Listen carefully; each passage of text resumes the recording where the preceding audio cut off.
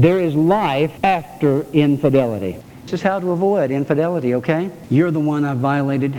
You've seen it all. You've seen the full extent of my evil. Remind yourself of the warnings of Scripture. You have all the facts before you. This is how to avoid infidelity, okay? This is before you've crossed the line now.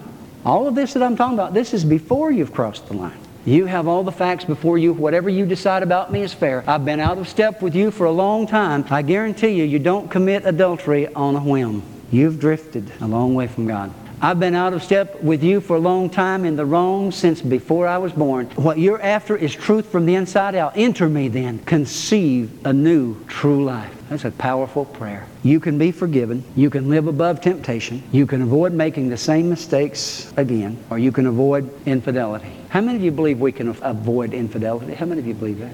We can. We absolutely can. Nobody is going to twist your arm and say, you've got to commit infidelity. Not going to do it. And lastly, this church will be known as a church that restores. We are in the restoration business. God never gave us the ministry of condemnation. He gave us the ministry of reconciliation. And we are to say to those who've been estranged from God, God loves you. Come back to God. Let's stand. If you would, Jennifer. I prayed a lot over this past week. This is difficult. It's not easy. Because it can be misinterpreted. It can even be misapplied. People who shouldn't feel condemned can feel condemned. And people who should take it to heart can get mad. And people who have something in their past, whether it was them or someone else, can say, oh God, I wish He wouldn't bring that up again. I got over that. I don't want to hear from that again. Pastor, when you bring that up, you hurt.